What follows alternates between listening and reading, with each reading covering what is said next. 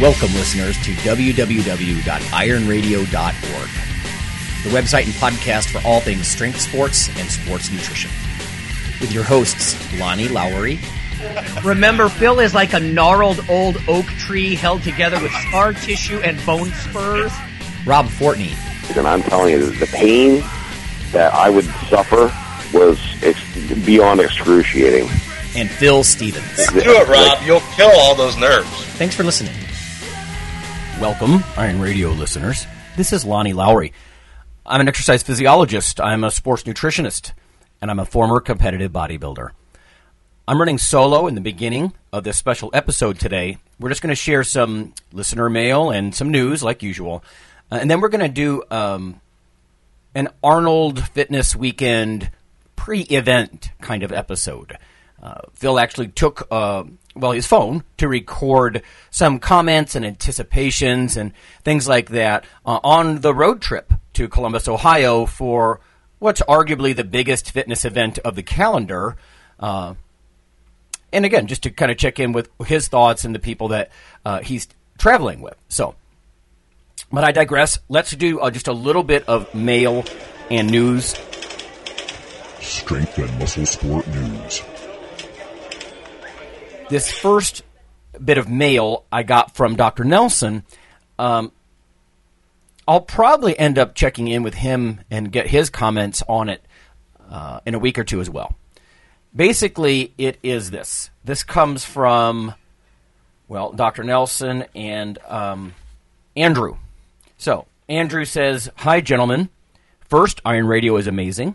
As a veteran of the fitness industry and a long-time and frequent harasser of Mike Nelson for quotes and expertise, I can't believe it's taken me this long to discover what you guys have been doing for 10-plus years.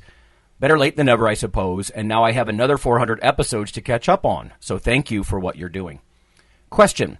I've never heard you guys discuss, are we limited in the amount of energy that we can burn in a day? A 2016 study entitled Constrained Energy Theory puts forward a hypothesis that we are. They measured movement and energy expenditure across a wide range of populations, including a hunter-gatherer tribe, and found that per pound of body weight, everyone burns about the same number of calories daily, regardless of whether they are tracking game over miles of rough terrain or sitting at a desk or doing something in between. The study shows an uptick in calorie burn when you go from sedentary to active, but no additional calorie burn when you go from active to super active. So he's describing this non-linear relationship, right? It's not endlessly more and more and more expenditure gain, like net, negative expenditure by just doing more and more beyond a certain point. Long, arduous workouts don't burn additional fat, according to this theory, but they cut into calories budgeted for other functions like reproduction, cognition, digestion, and tissue repair. And I have some thoughts on that, but bear with me. This is head spinning, but it also seemed to make sense. People seem to burn a few pounds off at the beginning of a new workout program, then they find a new, slightly lower, quote-unquote, normal, which they maintain, unless they change their diet, regardless if they bump up their exercise even further thereafter. Though this may seem discouraging to some people, I see a few advantages to this. One, it's more evidence for the old adage that you can't out-train a bad diet, something that Andrew says people need to hear. More importantly, it also could help deter people with body image issues, for example, who might otherwise be inclined to exercise obsessively and excessively. So what are your thoughts on this study and its implications? Thanks so much, Andrew. Okay, Andrew, here's my take on this at least, and we'll catch up. We'll harass Dr. Nelson some more in the near future. One, this study isn't a true experimental design when you dig into it, and I'm sure you understand that. So it's not causal. Now, they did use good methodology. I'm not going to bore people with how they measure energy expenditure, but what they did was legitimate.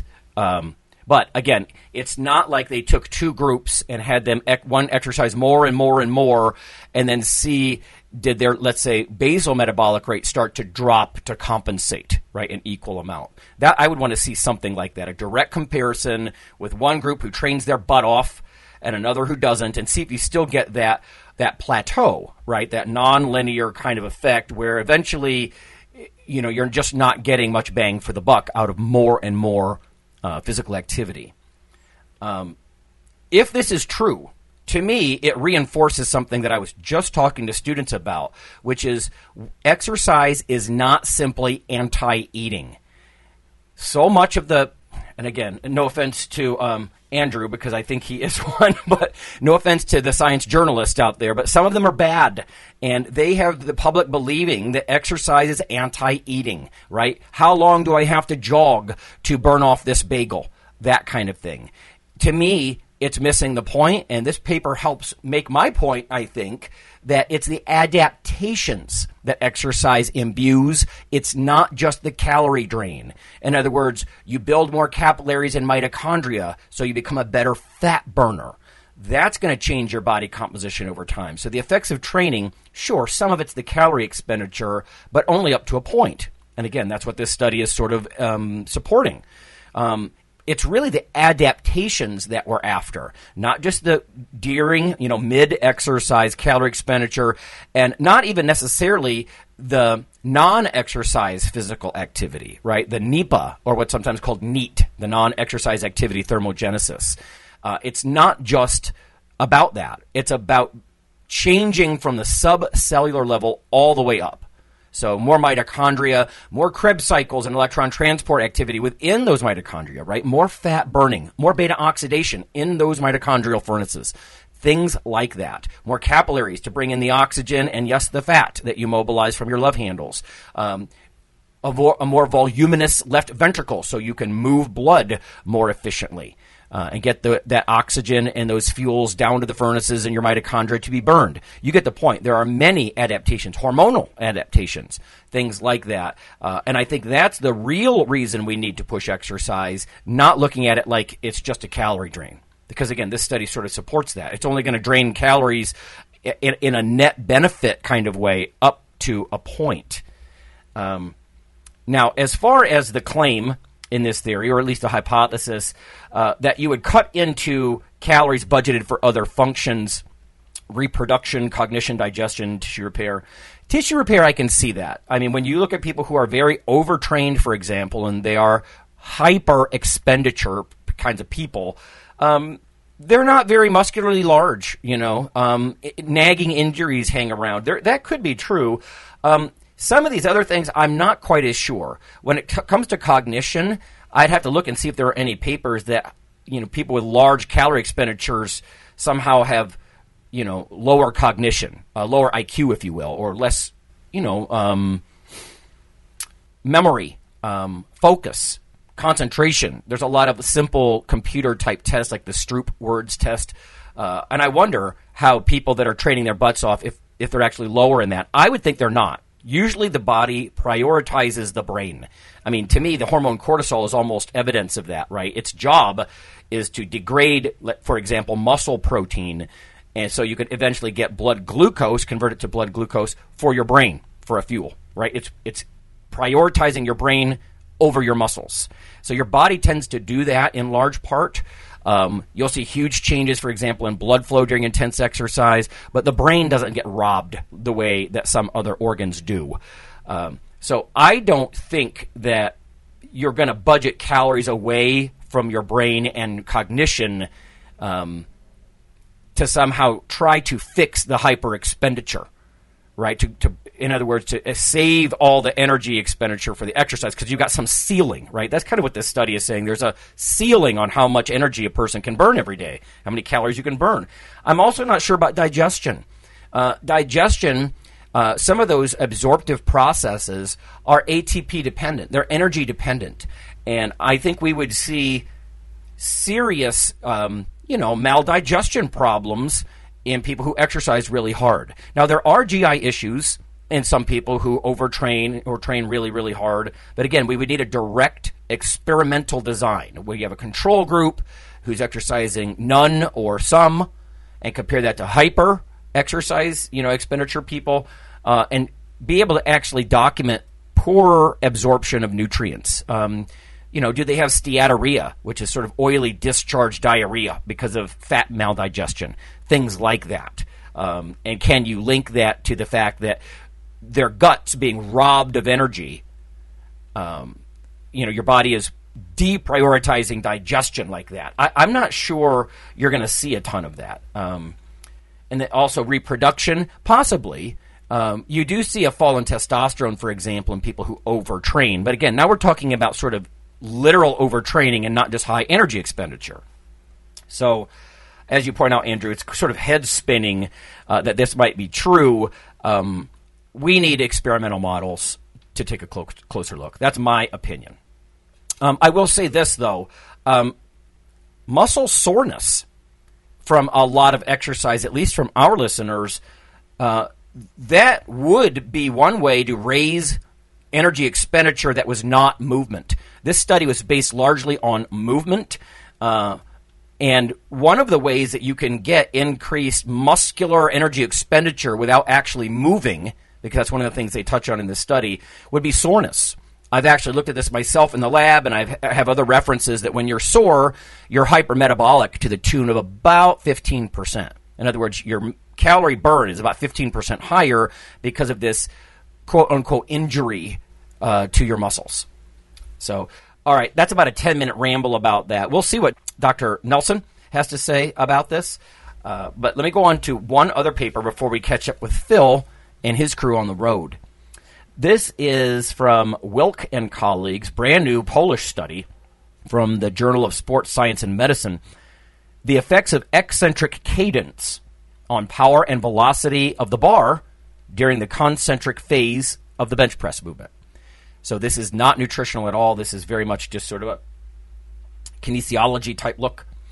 It says general studies have demonstrated that faster movement tempo in resistance training leads to an increase in muscle power, right? Speed strength, if you will. It's a good way to think about power in watts. Whereas lower movement speed is beneficial in the development of muscle strength and hypertrophy. So again, time under tension sort of idea. So this might be a nice comparison, I thought, between the powerlifting crowd, which is about explosiveness and speed strength, if you will, and the bodybuilders who don't care as much about that, and they want hypertrophy, right, and slower reps maybe. So what they did was they looked at the eccentric phase, the lowering, and how long it took in seconds, the pause at the bottom, the concentric phase duration, and then the pause at the top. So eccentric, pause, then concentric, and pause. And again, in seconds. So what did they find?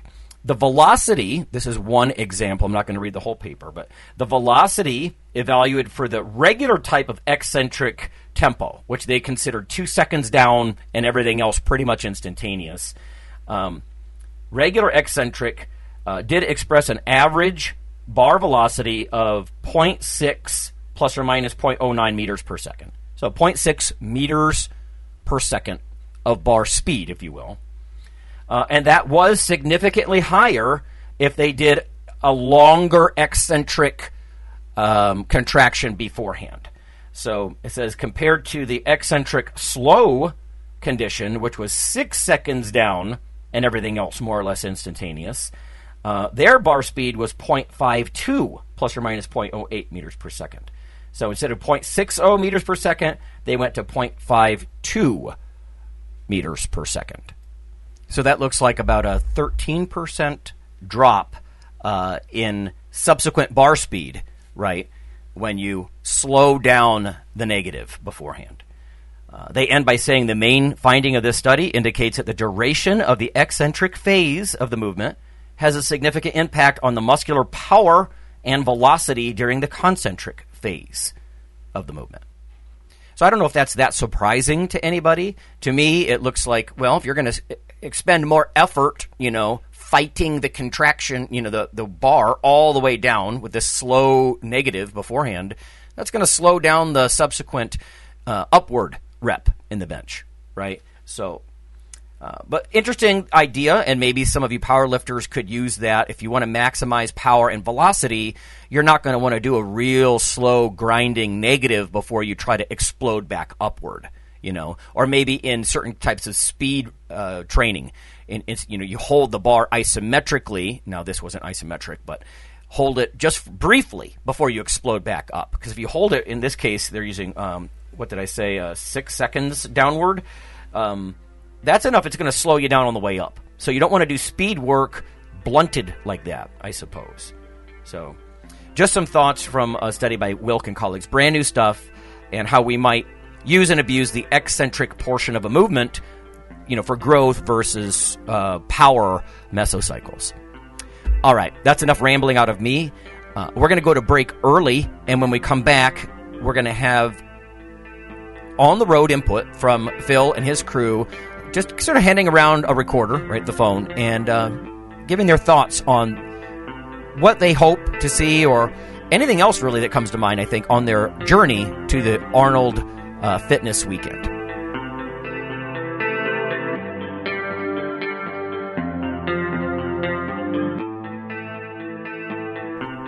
Hey listeners, this is Dr. Lonnie Lowry.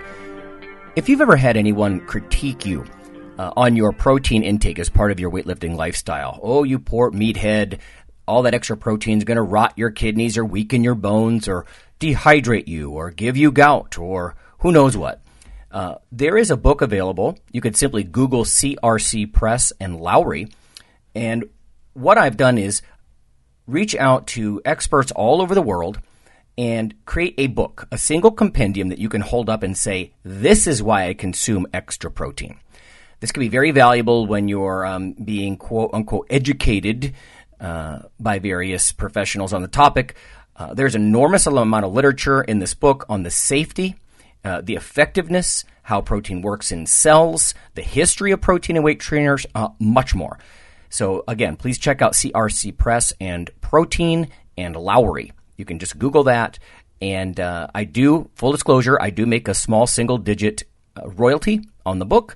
But that's not why I did it. I did it so we can all have something, our particular population, to both defend what we do and to inform our nutrition and our eating. Thanks.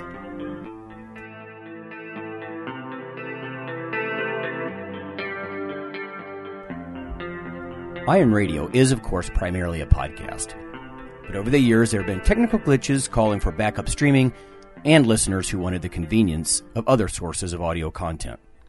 Toward this end, Iron Radio is now simulcast and backed up on YouTube. If needed, please search Lawnman07 or Iron Radio from within YouTube. There's not much video, but if you like to listen through YouTube on a Roku or other living room device, there you go.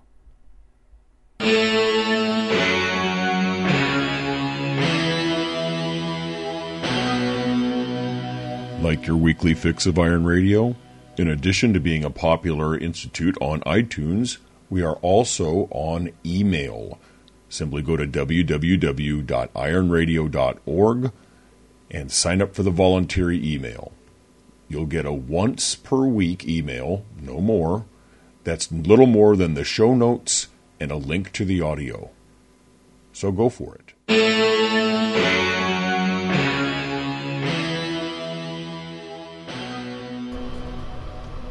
Hey everybody, this is Phil Stevens. I am co-host of Iron Radio. I'm a powerlifter. I'm going to do some Highland Games again. I've done a bunch of other sports. I'm owner and head coach of Strength Guild and amongst other things. And with me we have Dow Gaines, a powerlifter and pretty much nobody.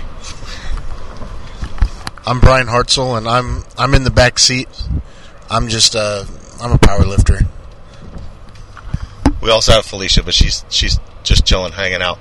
We've got on the road right now, I'd say we're one of the strongest vehicles in the country. So we also have one of the strongest vehicles in the country just to hold our big asses. I don't know, a combined total of 4, 5, 6, 7, 8, 9, 50. I don't know, 1,200 pounds or so of human, split between 4 people. Anyways, we're heading to the Arnold, and I don't know, we've been just having some conversations, and we're going to shoot the shit with you guys for a bit, and then give some Arnold predictions and things like that. But to start off, one of the things that we got to talking about, we were talking about Brian's training. So he just got done with that meet. Everybody talked to him a couple weeks ago, where he squatted 903, deadlifted 903, and had a horrible bench in the mid-4s. Right, Brian? Terrible. And just talking about what's next and just training in general. And one of the things we got talking about was the base he has. So basically, Brian is big enough and strong enough that, like, he can squat 850 and not think about it and mess up.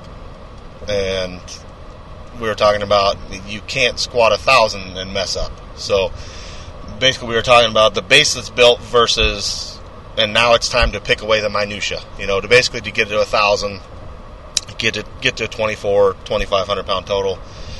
It's not so much about the base now as it is getting everything spot on. So we're going to shoot the shit about that a little bit, and just the things we were talking about. Like, one thing, what initially got us talking about was his bench, right? So, and his shoulder issues. You know, he has some shoulder pain, and you know, Dow got to talking about, you know, one of the problems is probably just his shoulder girdle and the way he holds himself, and not basically Brian will lay down on the bench and just bench a lot of times until it gets to heavier attempts. So in training, a lot of times in training we're using sub-maximal weights, and he's not using the form that, like, me or Dow would have to use in a training weight, because we're not 6'3", 400 pounds. Brian gets away with things the average genetically not gifted human gets away with. So you want to touch on that a bit? Yeah, I mean, we started out, like Phil said, just talking about his shoulder pain, which led to he was using a slingshot and having shoulder issues because he had to keep his elbows in tight, which, as most people know, is how you're supposed to bench. And it's not a knock on Brian. It's just he's been able to get away with how he's moved for so long.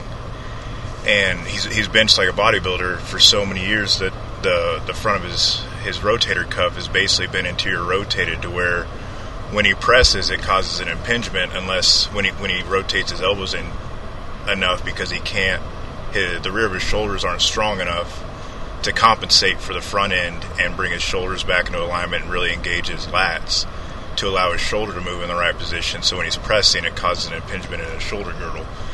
And that got us to talking about how with his training, he can lay down and bench, 315 to 365 for sets of 10 with no pain that way, so it doesn't ever register to him that he needs to change it up.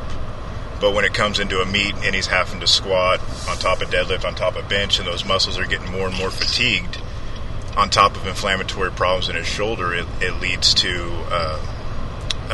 the pain in his shoulder to where his bench can't be as much. And a lot of it stems from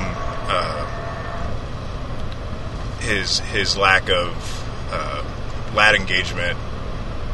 And it's not, like I said, it's not a knock on Brian. We've had a few talks about it in the past, and he's actually getting a lot better about it.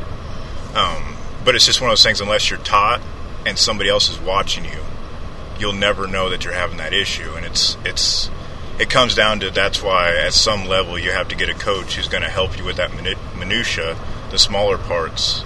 But you can't get there if that's all you worry about. Yeah. And then we got into talking about it's problematic. We get a lot of younger lifters that are starting out, and they're spending 87% of their time worrying about the minutia, and 13% of the time or less worried about just building a big ass base. Which Brian doesn't have to worry about anymore. He spent, I don't know how long you've been lifting. 10 years. So 9 years. Just lifting and moving heavy shit. So, and not so worried about the perfect form. His form wasn't shit. Obviously, it's not shit because he was squatting 8. What'd you squat at your first meet? 765. Yeah. So 765 at his first meet in mowing shoes, and no belt, and no sleeves. So from there, it's okay. Now we need to work on the minutia. Whereas the other people get so wrapped up in minutia. And I think we started talking about this too is with diets. People start talking about, they sweat the exact macro when their basic diet is crap. So, or they're not eating enough in the first place to support their goals. So, we got talking about that, and basically, yeah, you need to. Brian is at a point where minutia means a lot, and that's what we were talking about. Is like for him to make great progress now, let's say go from 903 to 950, we need to fix little things. To go from 405 to 800, you need to sweat the big things. So, I mean, that needs to be where most of your concentration's on. Not saying that you don't work on form, you don't work on the little things early, but most of your concentration goes on. If you're a 250-pound man and you're squatting 405, the majority of your concentration needs to be on just getting stronger, and time under the bar. Nobody cares if you have a perfect squat and it's 405. That was technically perfect. Yeah, technically perfect crap. And that's kind of where we built on. And then, we talked about his squat too, which you worked on a lot, in between the last 3 meets.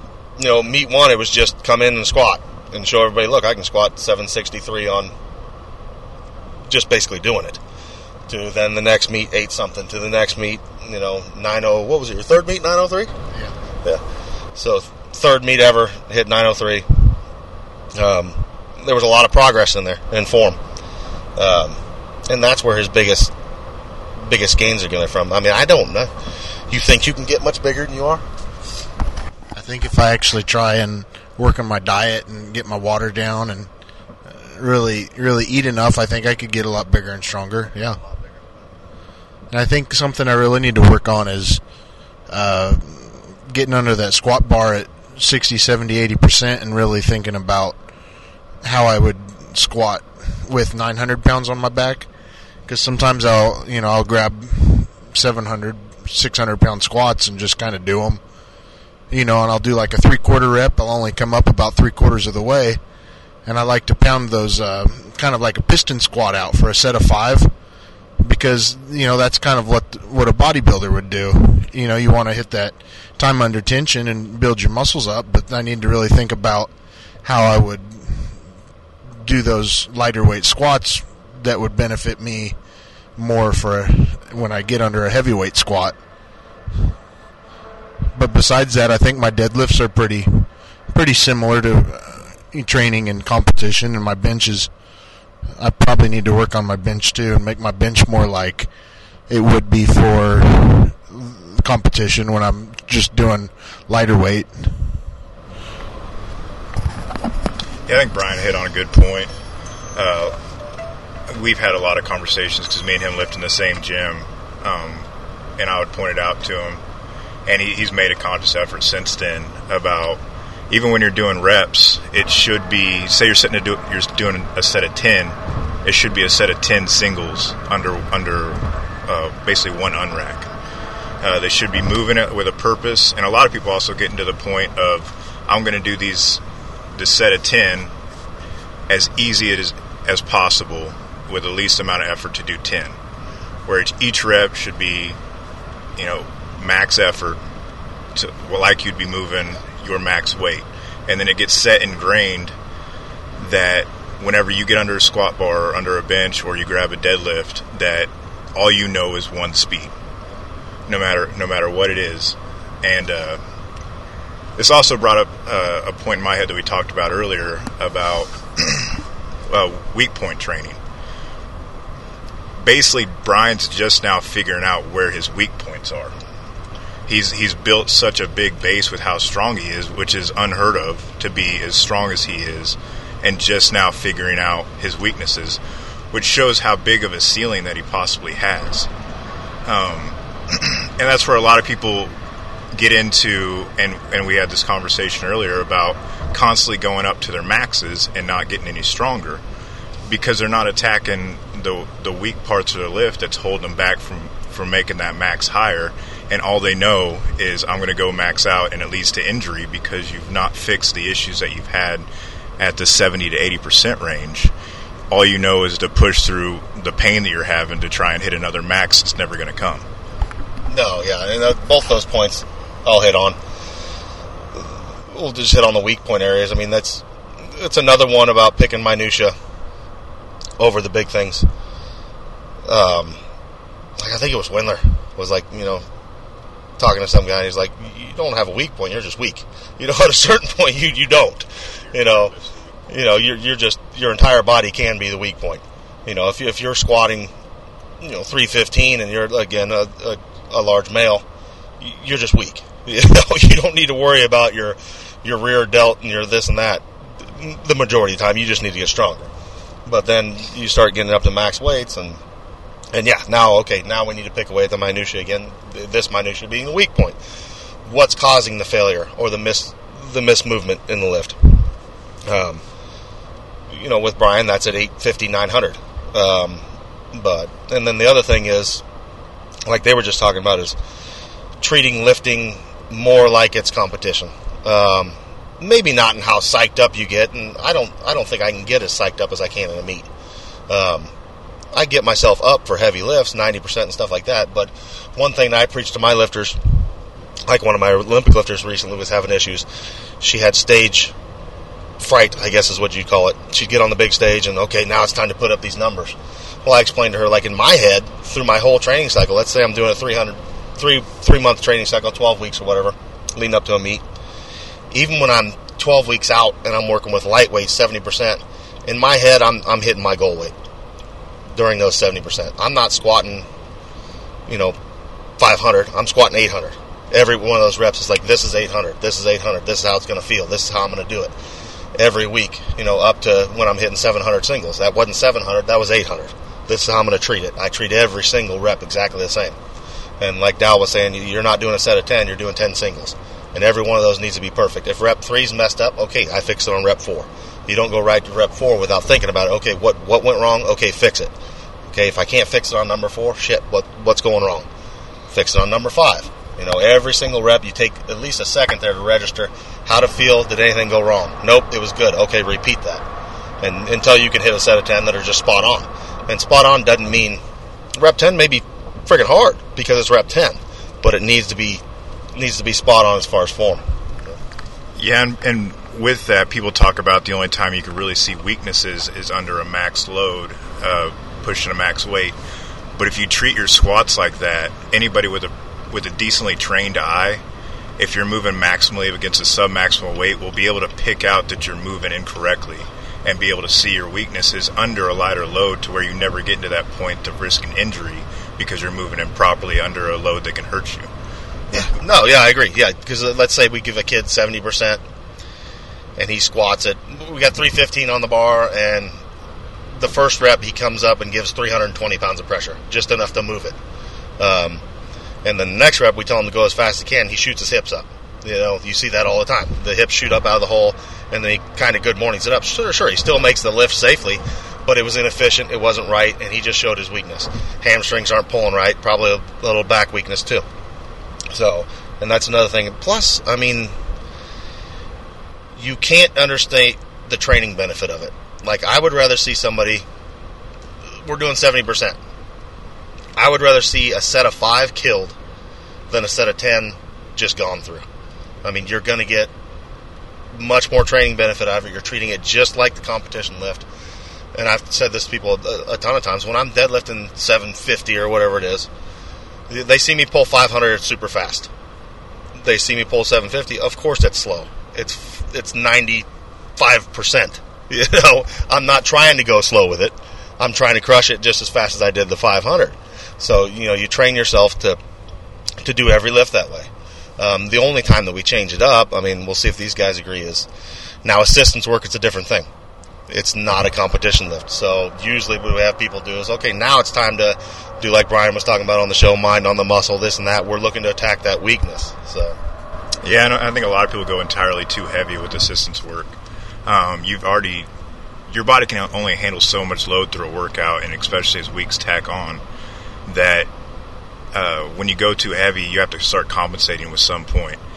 And you'll be able to hide a lot of weaknesses with your assistance work if you're doing them improperly with too heavy of a load.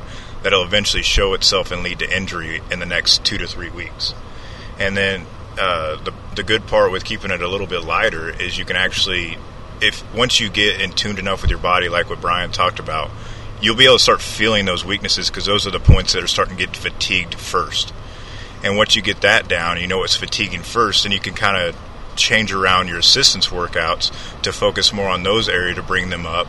And then when you go into another assistance workout that involves more muscle groups, those aren't getting fatigued first. So the bigger areas are getting able to come along, and it just starts to compound on top of itself. And that's basically how you build that base to make your ceiling higher, is picking out the one thing that is the weakest, working on that first, and then slowly stair-step and domino effect the entire body.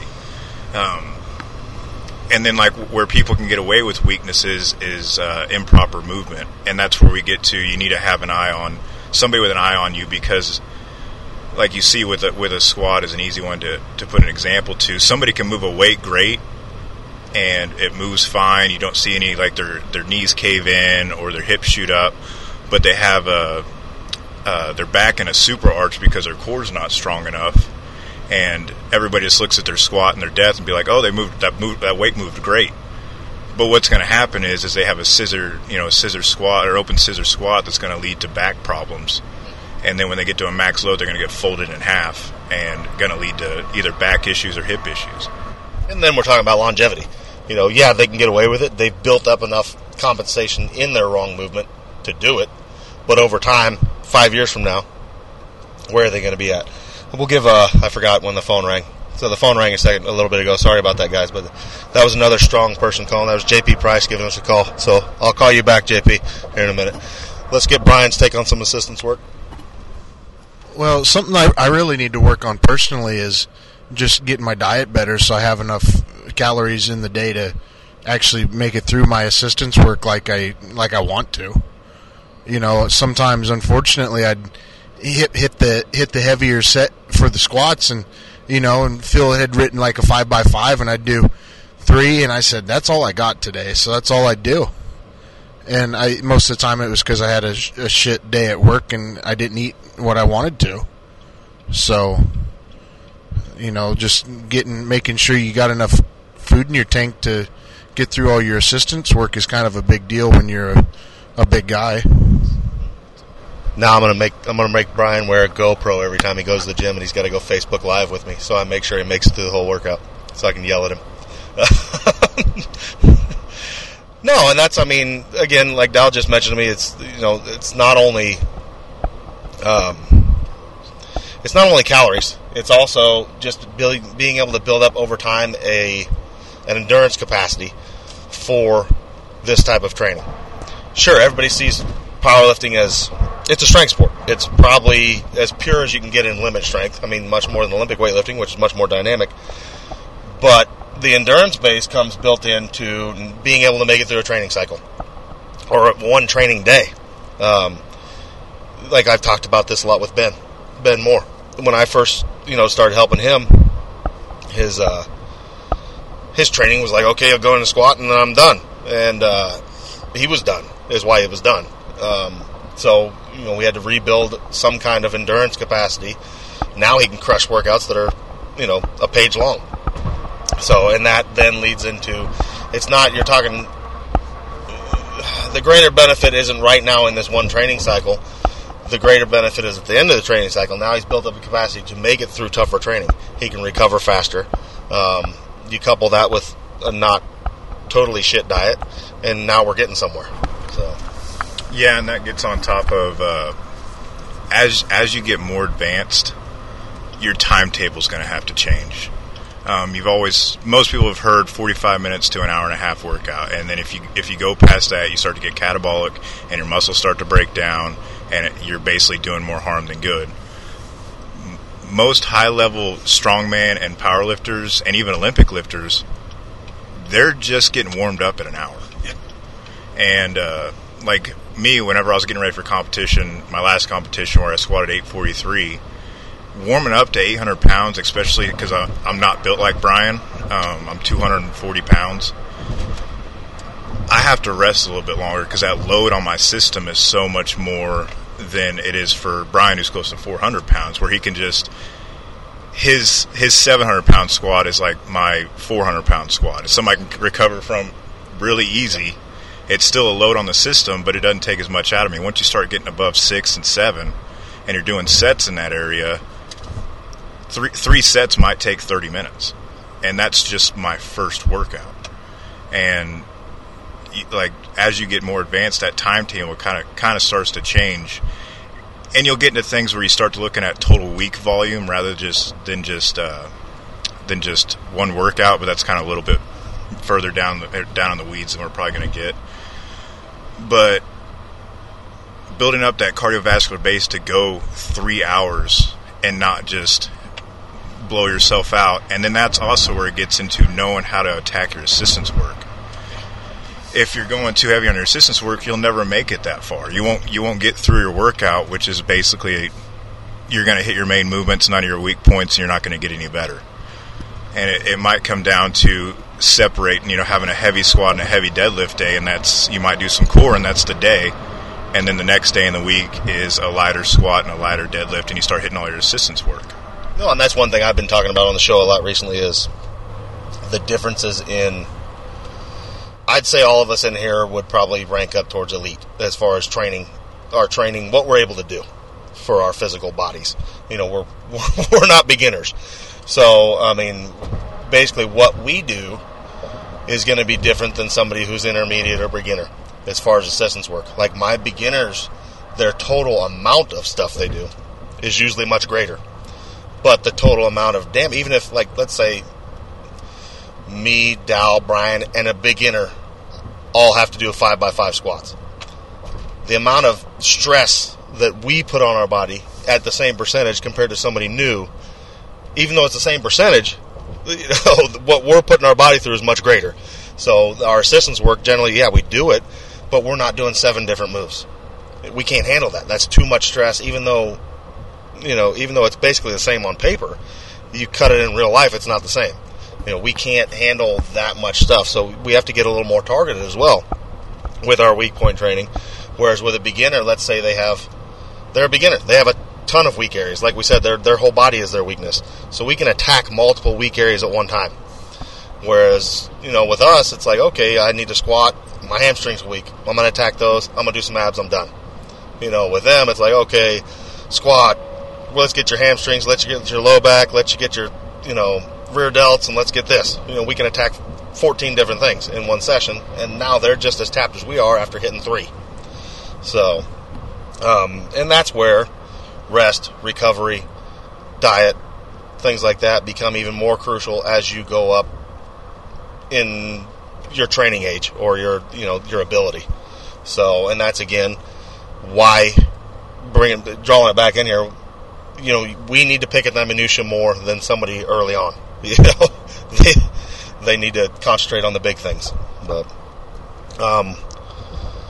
Payne, you wanted to touch on that? Lead us off. I was actually going to go into more, as like we were talking to Brian. One thing that kind of led us into this conversation was him talking about diet, and it's something to think about as you get more advanced. That you kind of have to have an honest conversation with you and whoever's involved with you about how far you want to go with what you're in. If it's a hobby, then it's a different thing, and you can just focus on the lifting part of it. If like with Brian, he's starting to chase, maybe all-time world records in the next 3 to 5 years, that, like, he was talking about diet and overall health, and it's sometimes you shouldn't sacrifice your health, but at some point you kind of have to a minor degree, to reach what you want. And that's where you have to have the conversation with you and your family about, this is how far I'm willing to push it. Do I have your backing? Because as all things in life is stress, and you have to have a good base in your family and your foundations around you to go after those goals that you want. And that's kind of along the same lines as having a base to ultimately reach your goals. Yeah, no, it's one thing we've talked about a lot is it's easy for a kid to come into me and say, I want to be the next strongest man in the world. But then you have to sit them down, okay, that's your goal, that's a great goal. Here's what it's going to take. Are you willing to do all that? And rightly so, most people aren't. That's why there's one. There's one strongest man at a time. And there's like 6 people competing for it, or whatever it is. Because the vast majority of the population isn't willing to give up or put themselves through what it takes to be the best, and that's okay. I mean, if everybody was, then we'd all be Brian Shaw and Hathor, and then it wouldn't be so amazing. But yeah, you have to sit down and have an honest conversation with yourself and your family and say, this is where I want to go. This is what I'm willing to do to get there. I'm willing to do this to make it as far as I can. I'm not going to take that step. And you have to set your own boundaries. I mean, and there is no right or wrong answer. I mean, we've been talking about performance enhancing drugs a lot on the show and things like that. There is no right or wrong in my eyes as far as those go even. It's what's right or wrong for you. That's all a personal decision. I mean, we know they're being done out there. I have lifters that want to go. I want to go as far as I can without them.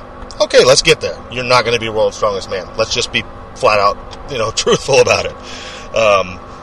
And then there's ones that, say I want to be world's strongest man, and, they're naive and think they can do it without that. And it's like, okay, now it's time to have let's get real and talk about this. This is really what you're going to have to do. So, you have to sit down and talk about that, and part of that's diet and nutrition. And, with Brian, it needs to be dialed in some. But then at a point to be, what are you weighing now? 370? Yeah. At a point with somebody that big, and hell, even somebody my size, I'm 260 now, I competed at 275 last meet, or Dallas size 242. At some point it's just calories. You can't eat broccoli and rice and chicken breast and expect to be 370. There's going to be some other stuff thrown in that if you look at the food pyramid or whatever healthy diet you want to follow, it doesn't fit. Well, you don't fit. You don't fit their protocol. 370 in itself is probably not healthy. So as far as longevity goes, and you have to sit down and talk about that. And then another thing that is just your body itself. We were joking about all of us. We get out of the car here after 4 hours and we're all like, and stretching out, and you're going to go through pain. It's part of the deal. I don't know an elite athlete in any sport that's like, man, I just feel great today, and they're not dealing with something. I feel great on days where I'm dealing with just a couple things. It's like, man, I feel great. Only my ass hurts or whatever. But you're always aching. You're always in some kind of pain. You don't have anything to say on that. Yeah, Brian doesn't hurt. Brian's got such a big frame that it's like, my toes hurt. Yeah, I can definitely chime in on this. But it's with any elite athlete. At some point, you've developed your body to perform a specific task, and when you're not performing that specific task, it hurts. That's why you'll see even sprinters, like when they're slowly just jogging, they look in pain, but when they start sprinting, there's zero pain. And or like strength competitors, everybody when they first start moving hurts, but once their body gets primed to doing what it's used to doing, what you've basically built your body to do, that pain becomes pretty minor and basically shuts off. And this is your body, subconsciously, this is what you're supposed to be doing, or what you've built that body to do. You've built a big ass engine to drag down the strip. The hardest part's getting it to the front line. Oh yeah, I mean, it's like a vehicle, like my truck. It rides like a lumber wagon until I throw a load of wood on it, and then it rides like a Cadillac. It's meant to pull shit. Yeah, and then when family or friends see us walking around or moving kind of slow, and I'm sure any elite powerlifter or strongman or Olympic lifter can say the same thing, that most of the time their family's like, are you sure this is right for you? You look like you're always in pain.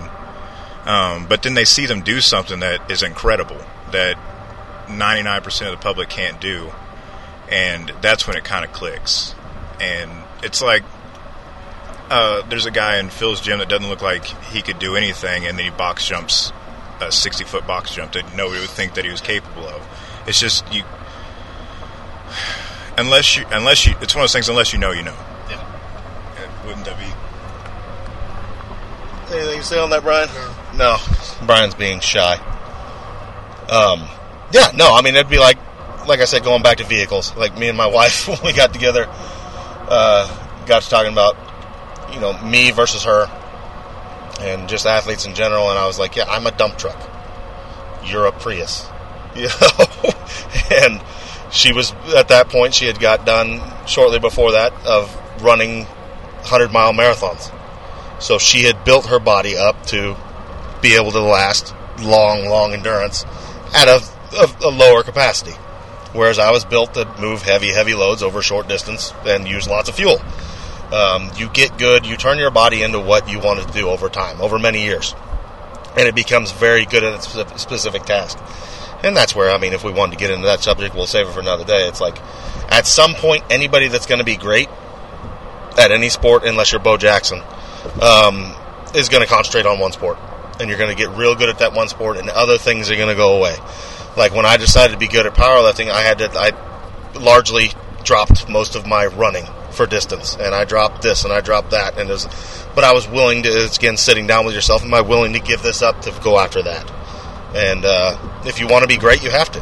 You know, I can't tell you I don't know a great powerlifter, for instance, that could go out and knock out a good 50K time or something like that. It's just they don't go hand in hand. But you got something to say on that?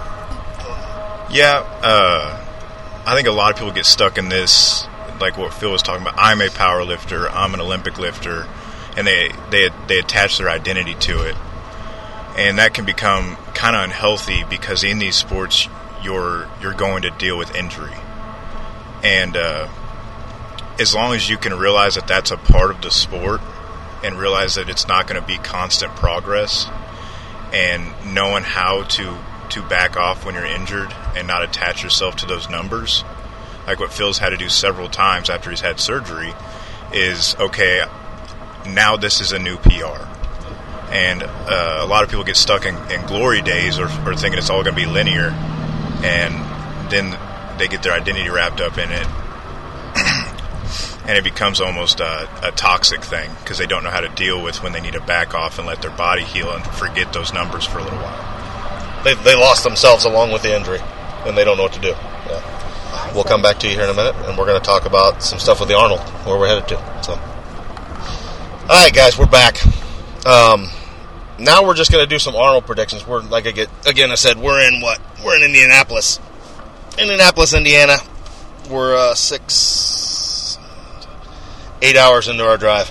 So our asses are all hurting, and we're going to give you some Arnold predictions as we head over to Mr. Jim Wendler's house to shoot the shit with him and hopefully draw him out to the Arnold tomorrow. So, what do we want to start with? I guess strongman. Let's hit up the deadlift. What do you guys think? Who's going to do what? 500 kilo deadlift. Is anybody going to do it? I think Hathor's got a good chance along with Brian Shaw. And then I'm not as up to date on some of the lifters, but there's a few Americans that can probably do it other than Brian Shaw as well. What do you think, Brian? I got my I'm rooting for this guy named Martins Lissus.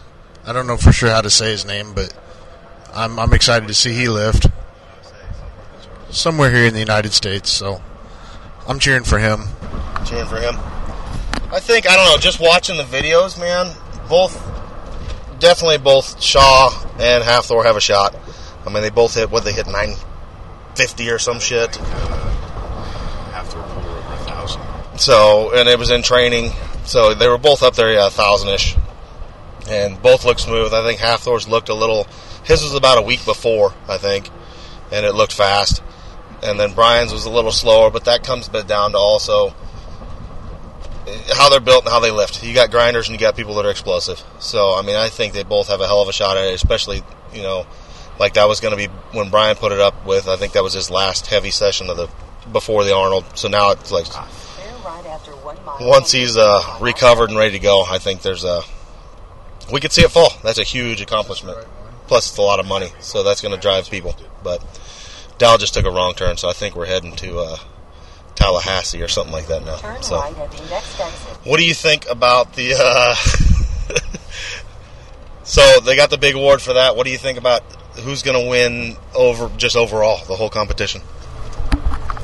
Yeah, I'm trying to pay attention to the road now. Yeah, we're on the air. If I had to go off the top of my head, I think Brian Hathor's got a good chance of winning it again this year. Didn't he take second last year by a slim margin? Or did he win it? He won it last year. This shows you how up to date I am trying to navigate through this traffic. But yeah, I think he's got a good chance. He's gotten linked in with some pretty smart coaches if you watch his training. and it seems to be that he's never having a down moment because of how they program him pretty well to be peaked for this. And I think that's going to lead him pretty well into this competition. Well, I'm kind of partial to Brian Shaw because, I mean, we share names, so. And he's from Colorado, so that's kind of like a local boy, kind of. So I'm cheering for him also, but I just like seeing people move the heavyweights. So I'll cheer for anybody that lifts heavy. Yeah, I don't know, man. It's going to come down between them and the guy from Poland or whatever it was that took second last year. He's an up and comer.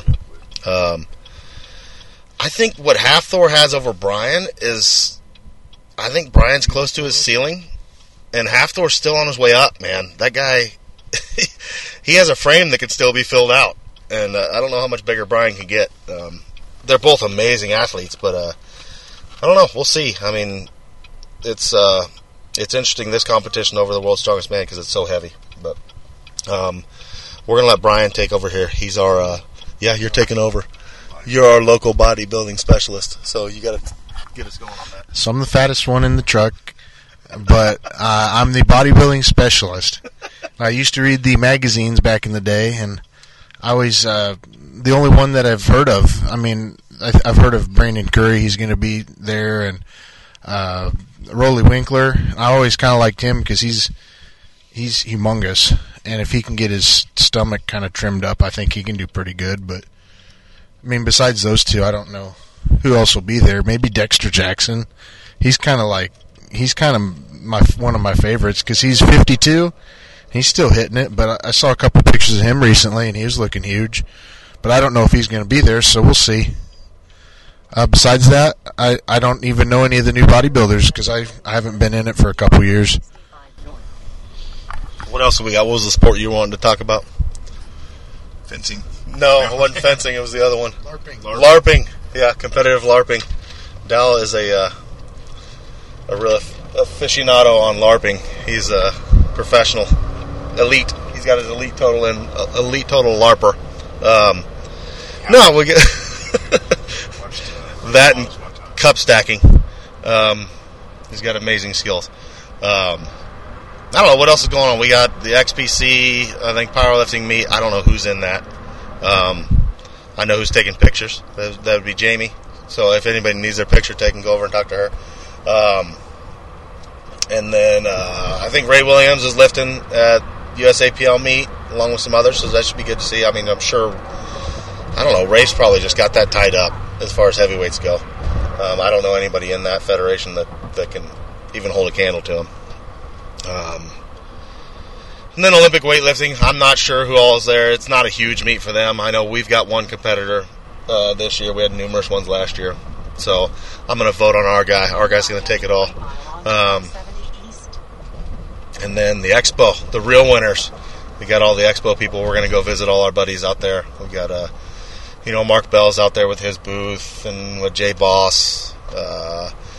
Matt Vincent with Hate Brain Goods. We've got Mike with Throw Bros. We've got Camille and Dave Lipson and Andrew Charlesworth over at Thunder Bros, things like that. We're going to go visit with Jim Windler. So it should be a good time. And then speaking of Jim Windler, he is giving a code out, which Lonnie will mention, for Iron Radio listeners only for 15% off of all purchases, meaning apparel and books, which his books do not generally go on sale, so it's a good deal. Like I said, Lonnie will give that code. I don't remember what it was called. Weekend Nachos, I think. Yeah, that was the code. Weekend Nachos, all uppercase. So you can go get in on that. That's going to be live from Sunday to Wednesday, because we normally, even though it's Friday here, and we're on our way to the Arnold, this doesn't air till Sunday. So I talked to Jim and Juliet, and they're going to make that live for everybody. A little Arnold special. I don't know. What else are we going to do? We're going to go hang out with Windler. We got a bunch of... go watch some Dan over at Highland Games. He told me he was going to just crush Spencer all day long, all weekend long. He was talking mad shit on Spencer Tyler. He said Spencer's he doesn't have what it takes to beat him. Something like that. So it should be a good weekend. Like I said, it's always a pleasure to be able to come down here and catch up with Jim and his family. Jim and James and Juliet and everybody. But until next week, everybody, I hope this was good enough for you. Shoot us a line. Any questions, always drop us a line. And we will talk to you next week.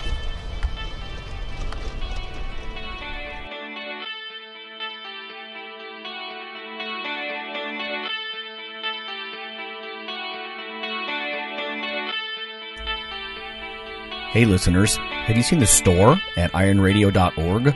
There are 3 halls in the store. One for Phil, one for Fortress, and one for myself, Dr. Lowry, and they're thematic. So you can go into our Halls of Iron store and choose based on your goal. If you need something to learn or read or something nutritional, you can look in my store, Lonnie's store. If you want something about injury prevention or competition, then take a look at Phil's Hall of Iron. And if you want something about motivation or daily training, Fortress's Hall has what you're looking for. There are some fun, heroic descriptors as you browse through the store, so we try to make it a little more fun than the average boring online store. And whether you're a novice lifter or someone more experienced, you can take heart that you're not wasting your time. The things that we put in each Hall of Iron are actually based on our own recommendations. Protein powders that we know to be good, knee sleeves, wraps of some kind, things that Fortress uses in his own training. The stuff you see, you know is good. This way you don't waste time. So check out the Iron Radio store at ironradio.org and let us know what you think on the forums, and certainly you can request products and we will screen them before they go in. So thanks for listening.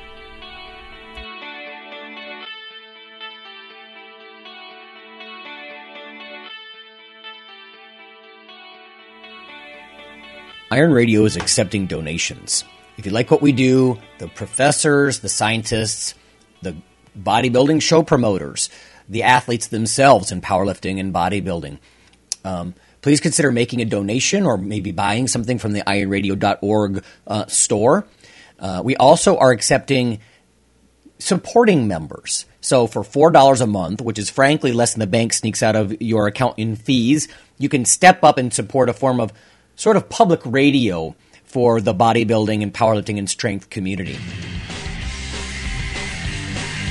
The Iron Radio podcast and all of the audio on ironradio.org is for informational purposes only. If you're interested in starting a diet or exercise program, it's important to check with your physician.